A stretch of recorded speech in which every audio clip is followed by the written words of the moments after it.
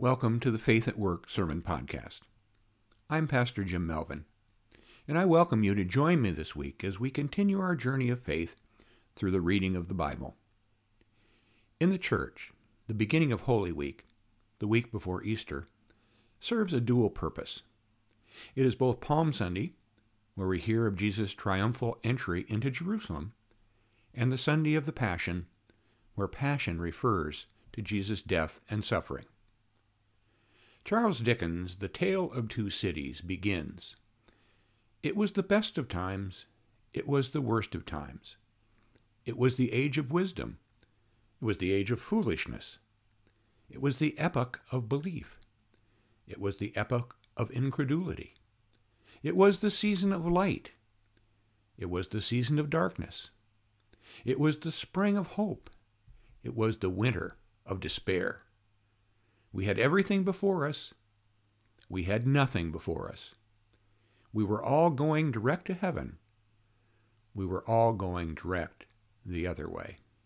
And so goes the last week of Jesus' life. As our story begins, Jesus was, as we might say in modern terms, at the height of his game. Jesus had gained a large following as he toured the area near the Sea of Galilee, preaching, teaching, and healing. But now he travels to Jerusalem to take his message of healing and his teachings to the center of the Jewish faith and worship. Let's listen to how the gospel writer Mark describes his reception there. When Jesus and his disciples were approaching Jerusalem at Bethphage and Bethany, near the Mount of Olives, he sent two of his disciples and said to them, "Go into the village ahead of you, and immediately as you enter it, you will find there a colt that has never been ridden. Untie it and bring it. If anyone says to you, 'Why are you doing this?' just say this, 'The Lord needs it, and will send it back here immediately.'" They went away and found a colt tied near a door outside in the street. And as they were untying it, some of the bystanders said to them, "What are you doing, untying the colt?" They told them what Jesus had said, and they allowed them to take it. Then they brought the colt to Jesus and threw their cloaks on it, and he sat on it. Many people spread their cloaks on the road, and others spread out leafy branches that they had cut in the fields. Then those who went ahead and those who followed were shouting, "Hosanna! Blessed is the one who comes in the name of the Lord. Blessed is the coming of the kingdom of our ancestor David. Hosanna in the highest heaven." Then he entered Jerusalem and went into the temple. And when he had looked around at everything, as it was already late, he went out to Bethany with the 12. For 1,000 years, the people of Israel had been waiting for a return to the golden age of power and prosperity, which they had enjoyed under the rule of King David. The intervening millennium had been filled with turmoil and disaster, as the nation served as a pawn of the more powerful nation-states around them, ending with their current subjugation to Rome. Jesus, they believed, was the promised king, the Messiah, who would lead them back to glory. People were jubilant. They were also playing with fire. This supposed king riding on a donkey rather than a war horse was a mockery of royal power. They already had a king, Herod, who was subservient to Rome. In challenging him, they challenged Rome, the greatest power on earth. They risked bringing a brutal put-down to their rebellion upon themselves. The mockery didn't last for long. Jesus celebrated a Passover meal with his disciples, and they were undoubtedly caught up in all the excitement. They thought they were witnessing the beginning of God's reign on earth. But instead, at that meal, Jesus warned them that this would be their last meal together. He rightly predicted that he would be betrayed by one of them sharing the bread and wine at his table. And later that night, after Jesus had agonized over his fate in the Garden of Gethsemane, his disciple Judas betrayed him to the authorities. He was arrested, spent the night in a dungeon. The best times were over. Now, for the worst times, as Mark continues his story. Chapter 15. As soon as it was morning, the chief priests held a consultation with the elders and scribes of the whole council. They bound Jesus, led him away, and handed him over to Pilate. And Pilate asked him, "Are you the king of the Jews?" He answered him, "You say so." Then the chief priests accused him of many things. So Pilate asked him again, "Have you no answer? See how many charges they bring against you." But Jesus made no further reply, so that Pilate was amazed. Now at the festival, he used to release a prisoner for them, anyone for whom they asked. Now a man called Barabbas was in prison with the rebels who had committed murder during the insurrection. So the crowd came and began to ask Pilate to do for them according to his custom. And then he answered them, "Do you want me to release for you the king of the Jews?" For he realized that the priests had stirred up the crowd to have him release Barabbas instead. Pilate spoke to them again. "Then what do you wish me to do with the man you call the king of the Jews?" They shouted back, "Crucify him!"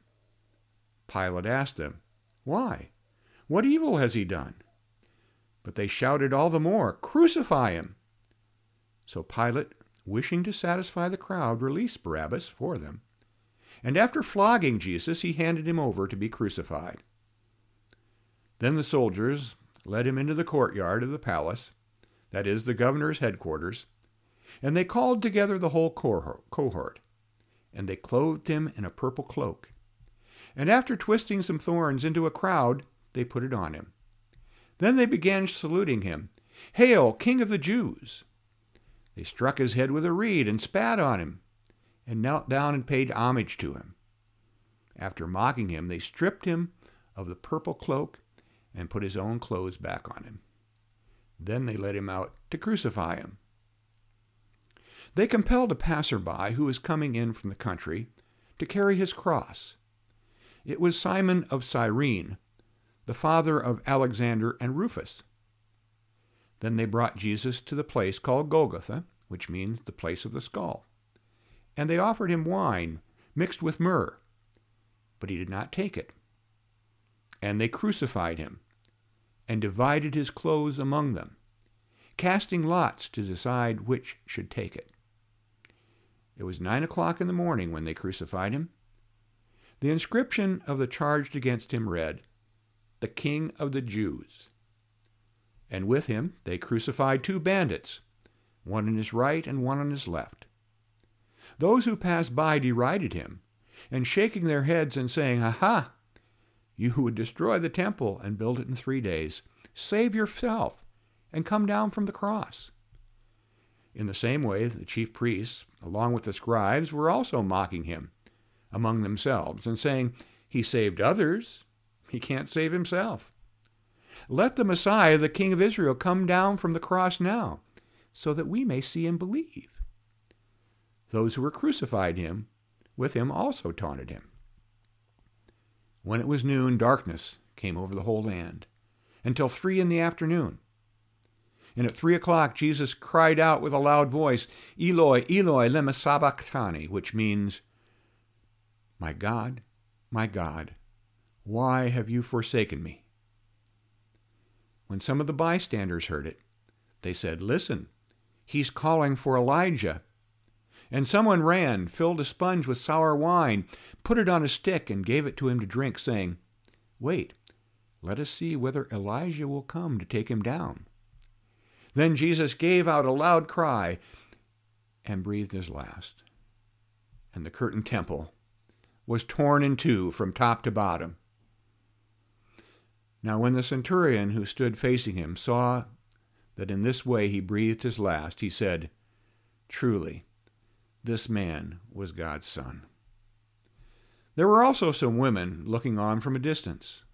Among them were Mary Magdalene and Mary, the mother of James the Younger, and of Josie and Salome. These used to follow him and provided for him when he was in Galilee. There were many other women who had come with them to Jerusalem.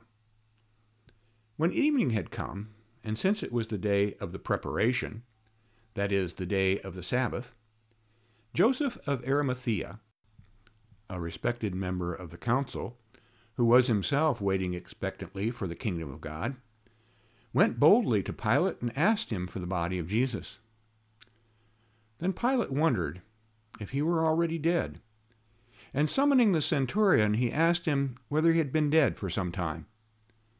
When he learned from the centurion that he was dead, he granted the body to Joseph. Then Joseph brought a linen cloth, and taking down the body, wrapped it in the linen cloth, and laid it in the tomb that had been hewn out of the rock. He then rolled a stone against the door of the tomb. Mary Magdalene and Mary, the mother of Joses, saw where the body was laid. Here ends the reading. This is not a happy story to tell for what's the most important week in the life of the church and the Christian faith. It's a story of betrayal and death. It's a story of abandonment. It's not just a story of a betrayal. It's a story of many betrayals. The first and most obvious betrayal was that of Judas Iscariot. For 20 pieces of silver, he betrays Jesus with a kiss to indicate to the soldiers his identity in the garden. Various reasons have been given for this betrayal. The obvious one is greed.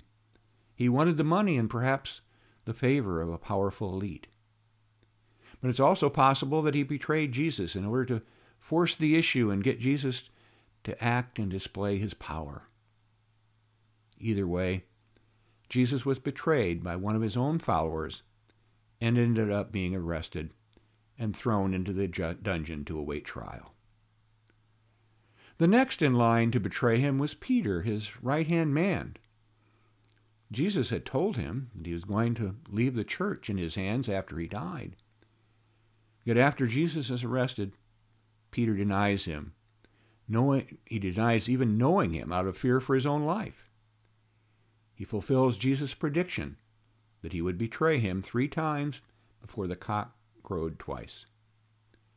Peter's betrayal is an example of a failure of courage. Jesus is betrayed by the leaders of his own Jewish faith in Jerusalem. They had constantly been trying to trip him up and get him arrested. They brought false charges against him. They knew that Jesus' teachings were true to their faith.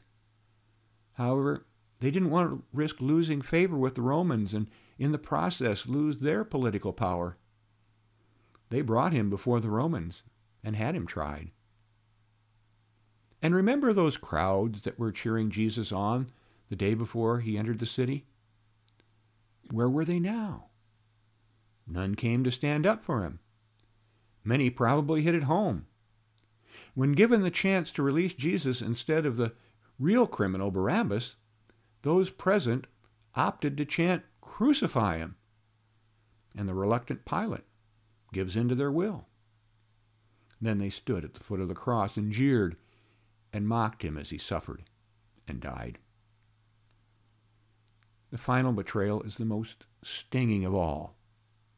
As he's about to die on the cross, Jesus cries out, "Eloi, Eloi, lema sabachthani," which means, my God, why have you forsaken me?" In the last moment of his life, Jesus feels abandoned by God. So finally he cries out in anguish, takes his last breath. This was the worst of times, not only for Jesus and to his followers, but for all of us. We had crucified the Lord. Why even repeat such a gruesome tale? This is the material from which nightmares are made. We tell this story because it's true.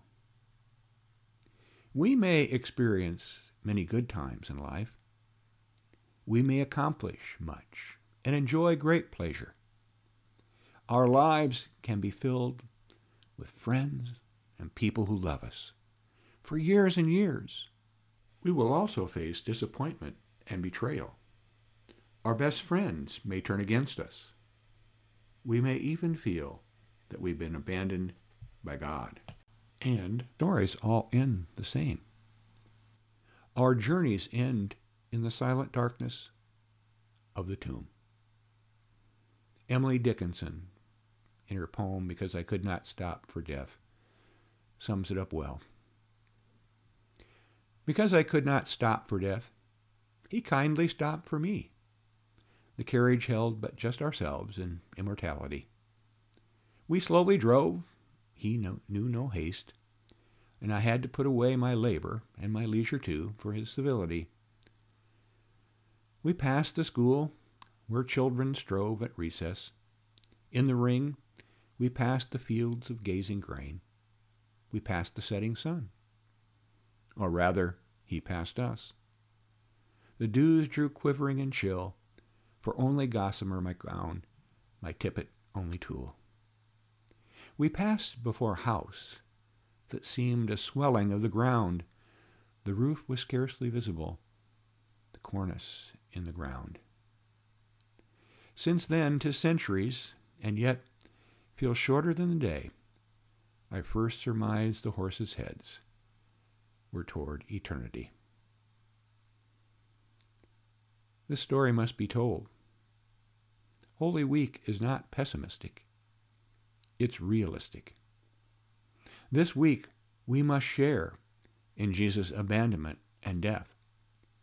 We must follow him all the way to the tomb so that he can show us the only way to salvation, the submission to our fate, just as he submitted. Our path cannot avoid the tomb. It goes through it. But stay tuned. Don't look away. This is not the end of the story. Next week begins with Easter, and that is the eternal best of times that is yet to come. Amen.